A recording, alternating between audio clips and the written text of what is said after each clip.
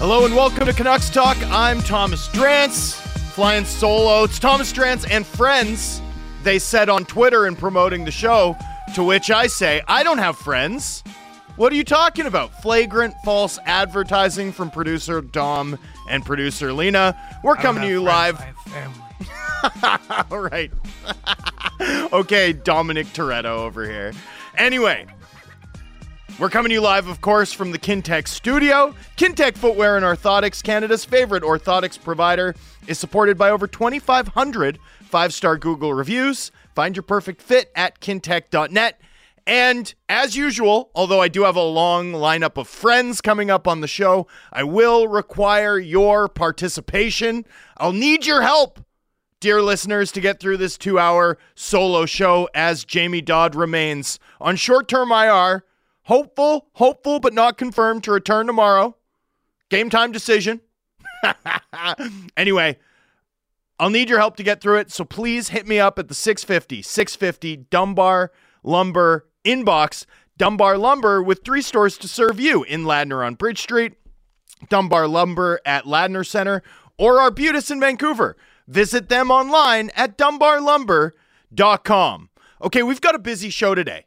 Segment 1, we're going to get into the whiteboard. Segment 2, we've got Yannick Hansen. Segment 3, Dmitry Filipovich in studio, going to join us, break down the Nashville Predators and why Philip Forsberg is the coolest player in the NHL. And in segment 4, IMAC, joining us live from Chicago, fresh off of an Italian beef sandwich at Portillo's. I don't know, maybe. That's what I'd be doing. He'll join us at 1:30 and break down this Canucks road trip so far and everything that's going on around the team. All right, without further ado, let's get into the whiteboard.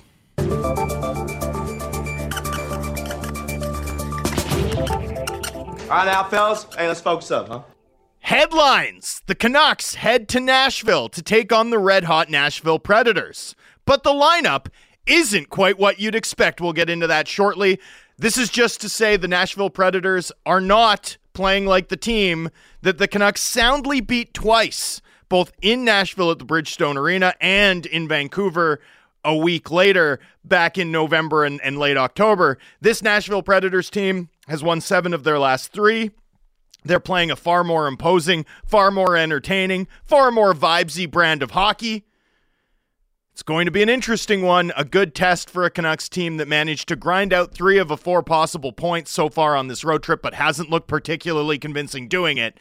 Head to Nashville to a team that they've owned so far this season with an interesting lineup, which we'll get to shortly. Not much on the broadsheet today. I think after a third healthy scratch in the past month, we'll get something on teams calling about Kuzmenko tomorrow. We'll get into the Kuzmenko scratch because, yes, that's the interesting lineup note shortly. But yeah, I think we'll get some sort of Kuzmenko update in the wake of this decision to scratch him for a third time in a month today. But for now, the latest is that the Canucks are taking calls and would very much like to add depth along the blue line. But unfortunately, it's hard given the flat cap. All right, on to lineups. Here's the meat of the whiteboard today.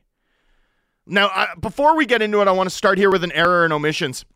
I want to transparently correct the record here because yesterday I misread the date of the roster freeze. The Canucks roster will not freeze until later tonight, whereas I'd said yesterday that it would happen yesterday. Excuse me, the 8 or the 19 looked an awful lot like an 18 to me as I was quickly prepping to do a solo show yesterday in Jamie's absence. So please accept my apologies for that error and omission. Still a chance of a pre-Christmas call-up or perhaps a late trade for the next 12 hours or so for the Vancouver Canucks. So with that handled, let's get to the big news stemming from Canucks morning skate in Nashville. Andrei Kuzmenko will be a healthy scratch for the 3rd time in a month. Head coach Rick Tocchet confirmed that decision to the Athletics' Harman Dial, among other reporters covering the club's pregame activities in Nashville this morning. The club will roll with a 4th line of PDG, Philip DiGiuseppe, Neil Zaman, and Sam Lafferty. in Kuzmenko's absence. Top 9 stays the same. Defense stays the same. Noah Juulsen, of course, having cemented himself as an everyday player for this Canucks lineup over the past few weeks, especially with his work on the PK, where he has been far and away the best Canucks skater. So look, Kuzmenko scratched again. He had a 10-game run following 2 consecutive healthy scratches in and around American Thanksgiving in late November. In those 10 games, Kuzmenko has 3 goals, no assists. He's taken just 13 shots on goal. He's logging 4th-line minutes, 5-on-5, and some power play time with PP1, but PP1 has sputtered. PP1 has not been playing particularly well. Here's the most concerning thing to me. With Kuzmenko on the ice 5-on-5, since he returned to the lineup, the Canucks have been outshot 36-64 with Kuzmenko on the ice. That's a massive gap. Now, the actual results are a little bit better than that. 5 goals for, 4 goals against. So the Canucks have actually been positive on the scoreboard with Kuzmenko on the ice so far. But look, if you're getting shelled like that with a particular player on the ice, it's only a matter of time before the dam breaks, before you begin to get outscored. Certainly with Kuzmenko in the lineup, in that spot on the 4th line, the Canucks have not been creating an environment where they're more likely to score the next goal. With this news, I think is going to come a lot of frustration, right? Kuzmenko only played like 13 minutes, 5-on-5 in the last in the 2 sets of weekend games against the Minnesota Wild and the Chicago Blackhawks. It's not like he was at fault for a goal against, but certainly that line isn't playing well. And I think it's fair to note, like, what do you expect Kuzmenko to do when he's playing with guys like Phil DiGiuseppe, even if Phil DiGiuseppe is like a large sample middle 6 rate scorer for his career, and a guy in Neil Zaman who we've never seen drive offense at even a below average rate, frankly, in the NHL. I get it. But we've also seen Kuzmenko get a shot with PDG and Pius Suter. Well, those are 2 middle 6 rate scorers. Like, those are 2 guys that you should be able to, especially against bottom of the lineup competition, string some heavy shifts together, create some scoring chances. That just hasn't happened. At some point, like, the Garland template matters, right? Garland's playing with a pair of forwards who've never scored more than 30 points in their NHL careers. Like, Teddy Bluger was a 13th forward for the Stanley Cup champion Vegas Golden Knights. He was a 4th liner most often when he was playing in Pittsburgh, right? Dakota Joshua, I mean, he's played enormously well for the Canucks, but, when this team gets to where they want to be, is he their 9th best winger or their 7th best winger? Or is he their 10th? I think that's a fair question to note. Doesn't matter. Garland's gone out and the line hasn't had bounces and things haven't been easy, but they've been working. They've figured out a way to drive play. Garland's figured out a way to help this team win games. Garland's figured out a way to drive a massive goal differential in the Canucks' favor, despite limited ice time, low opportunity with bottom 6 caliber line mates. We haven't seen even a hint of that from Kuzmenko. And I think that's fair to note.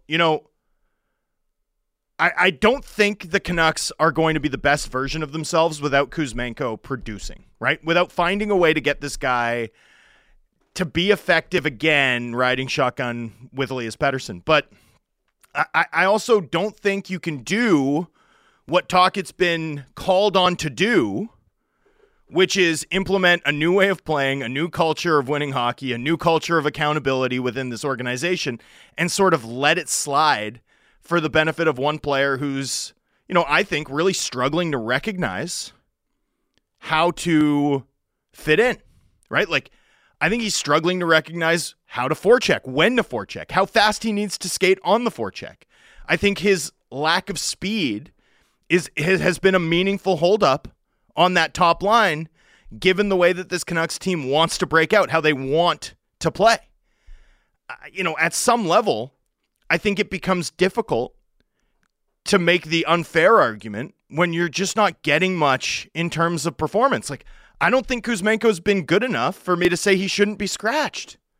13 shots in 10 games with 4 minutes of power play one time a game while he's playing. He's not even at the net front. He's at the half wall. Like, it's not going to do it. It's not going to do it. So, it's a tough break. It's a tough break for a player who I still think is good. Like, I still like the offensive profile. I still believe that he's a game breaker. I still won't be remotely surprised if we get a 9-game stretch where he has 15 points, something like that, and single-handedly wins a handful of games for this team over the balance of the year. But, it's trending in the wrong direction, and he's not performing well enough for me to really object to this decision. At some point, this is the NHL, and you're going to get the opportunities you earn. And that's not to say that it's, curtains on a player we all saw play down the stretch last season and thought, highly of. But sometimes it doesn't work with one player and one coach. It feels like we're there with Kuzmenko and Tocchet. That's not necessarily a negative on the player. I mean, we saw with Niels Höglander, couldn't sniff an opportunity under Boudreau. Well, look what he's doing now, right? I mean, things can change rapidly. Sometimes a certain personality or a certain play style is oil and water with a particular coach. Maybe that's what we're dealing with here. But it's a tough situation. Like, I don't know how the club can navigate this given, the contract that they signed Kuzmenko to just under a year ago. $5.5 million times 2, like having term. I know the cap's going to go up. Maybe it looks different in the offseason, but in season, you're probably looking at money in, money out, which complicates things. You're going to look at teams that, even if they're interested in buying low on a guy who has 40 goal ceiling, because we've seen it, he's still, in his 20s. The term's not ideal, but it's not forever, right? Even if there's teams that are interested in doing that, there's not a lot of teams that can eat that cap hit. You're certainly not getting the sort of value for him now that you would have at the deadline. So it's going to be an interesting situation to monitor here, without question, with the Canucks and a star-level point producer from last season who's really struggled to ingratiate himself and whose opportunity appears to be slipping away rapidly in the Canucks lineup. With Kuzmenko moving out of the lineup and up to the press box or the visiting locker room, healthy scratches don't always go watch the game in the press box. Sometimes they just hang out, and then you get the pizza early. The post-game pizza arrives after the second period, usually after the second intermission. So sometimes you get to get a head start on the pizza. That's one of the benefits of being a healthy scratch in the NHL. In addition to the garbage bag size bag of popcorn. There's a lot of food in the NHL, man. It's a dangerous place for a man with my waistline and activity level anyway. Anyway, Philip Hronek is going to take Kuzmenko's spot on Canucks Power Play 1, and we know where he'll be stationed. He'll be stationed at that left circle. Now, to my eyes, I haven't always loved what this power play has looked like with Hronek, with the 3 forwards, 2D look. I like it a lot 5-on-3. I'm a little less keen on it 5-on-4, but you know me, I'm not just relying on my eyes. I'm going to go look at the numbers. And when Hronek has been on Vancouver's first power play unit, and as a proxy here, I'm going to use his power play time on ice with Elias Pettersson. Vancouver has generated 66-plus shots per hour and 9 goals in about 30 minutes of work. That's insane. That's wild stuff. I'm wrong. This Canucks power play has been gangbusters with Hronek and the 3F 2D look. Truly outrageous stuff. Power play should be fine, even if it's been sputtering of late with Hronek moving into it. For reference here, by the way, with Kuzmenko on Power Play 1, and we'll once again use his power play time on ice with Pettersson as a proxy, the club has generated 59 shots per hour, so a slightly lower rate than what you'll get with Hronek, who shoots a little more willingly than Kuzmenko does from that spot at the left side half wall. And they've scored 19 goals in about 120 minutes, which it's about half the rate of what they've done with Hronek, but I mean, a much larger sample with a much lower shooting percentage. So I think the main takeaway here is whether it's Hronek, whether it's Kuzmenko, you're going to get wild production because the Canucks power play is really good, even if it hasn't been at its best now, dating back a month. I still want JT Miller, by the way, at that left circle. I still want JT Miller on his downhill side, taking that wrist shot around screens and conducting things, the maestro with the baton in his hand, orchestrating the whole symphony. Like, that's what I want to see personally. But Hronek with Miller, Besser, Patterson, Hughes, the four mainstays. That's been an excellent look for this team so far. We'll see if they can sort of break the schneid this evening at the Bridgestone Arena. Also, worth noting that Casey DeSmith will start tonight as Thatcher Demko gets the evening off. Casey DeSmith has been on point over the past month whenever called upon. A huge asset for the team. This is going to be his 10th start of the season. He's 5-2-2 so far in 9 decisions. With a .923 save percentage. Wild stuff. Both Canucks goaltenders over .920. Look, this is one thing to monitor. Like, one thing about the Boudreau bump era that I always faded was it's not just that the Canucks are getting excellent goaltending from Demko, which I buy. It's also that Spencer Martin's like a .935, right? Like, it's also that their backup goalies have been outrageously effective. DeSmith at .923. Look, that's really high. This team plays good defense. I think they're creating a good environment for their goaltenders to succeed. But, you know, if you wanted to ask me, should you bet the over or the under on Casey DeSmith's save percentage at the end of the season, .922, obviously you're mashing that under without a second thought. In terms of the playoff forecast, let's move in and take a look at Dom's model. The Canucks playoff odds and point projection unchanged. And it's going to be unchanged almost every day here per Dom's model. 95% likelihood that the Canucks make the postseason. 103 points is their current point projection. This is really a much bigger game for a Nashville Predators side that has run very hot over the past month and now has a 56% chance of making the playoffs. They're currently projected for 93 points. Really incredible, by the way, how this sort of middle class of the Western Conference is hollowed out. Like, we might see a far lower playoff bar than we have historically. Historically, it takes 93.6 points roughly to make the playoffs in the Pacific Division. Will anyone be surprised based on where teams are trending, how imposing they look? If, you know, a team like Nashville or Calgary were to slink in at 91.6, something like that, I certainly wouldn't be, given where we're at and how those teams look on form. It's really wide open here in the playoff race now for one of the teams in the West, and it's really that like Preds, Blues, Flames, Kraken, Coyotes tier. One of those teams is going to seize the last playoff spot in the West, and that's I really only see it as one open spot because I'm assuming that Edmonton is going to charge and be safely in the mix by game 82. And guess what? I'm going to be right. So just bookmark that. Let's go to the gambling odds. Canucks are slight underdogs tonight, plus 100 on the money line against a Predators team they've owned. Well, that's a pretty tasty morsel in my opinion, even if the Canucks' form has not been tip-top on this road trip to this point. Like, we've seen them ventilate this Predators team, even though this Predators team is beginning to look a little bit more like the high-octane, super vibesy, fun team that I expected coming into this year. Predators are the favorite, minus 120, so not significant favorites at home this evening.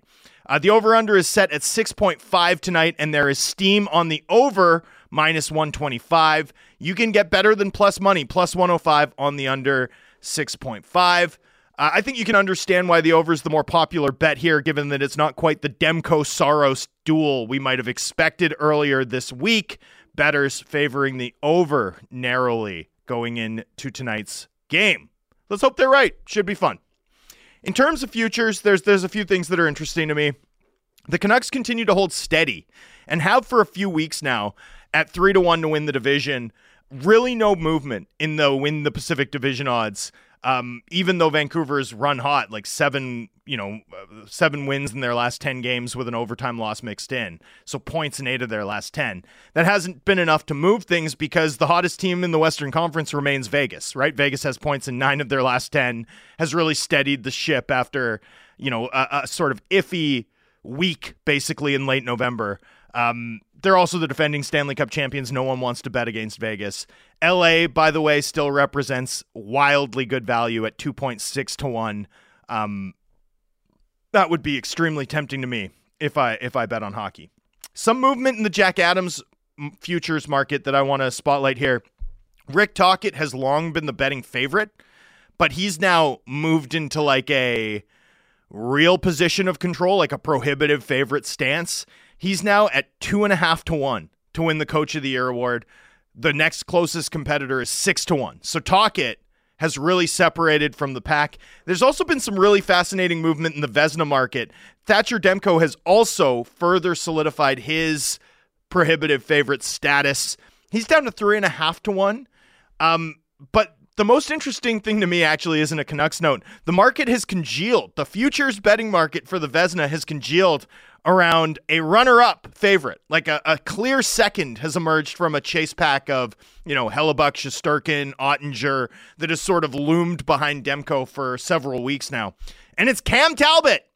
Cam Talbot, 5 to 1, is now the clear second favorite to win the Vezina, according to Vegas. I guarantee you, no one, absolutely no one, and definitely not the Ottawa Senators, would have predicted that 2.5 months ago. That's going to do it for the Whiteboard today. Stay tuned. We've got a great show, busy show. Hansen's up next. Then we've got Dmitry Filipovich. Then we've got Ian McIntyre. I'm Thomas Drance. You'll be listening to me and my super friends here on Sportsnet 650.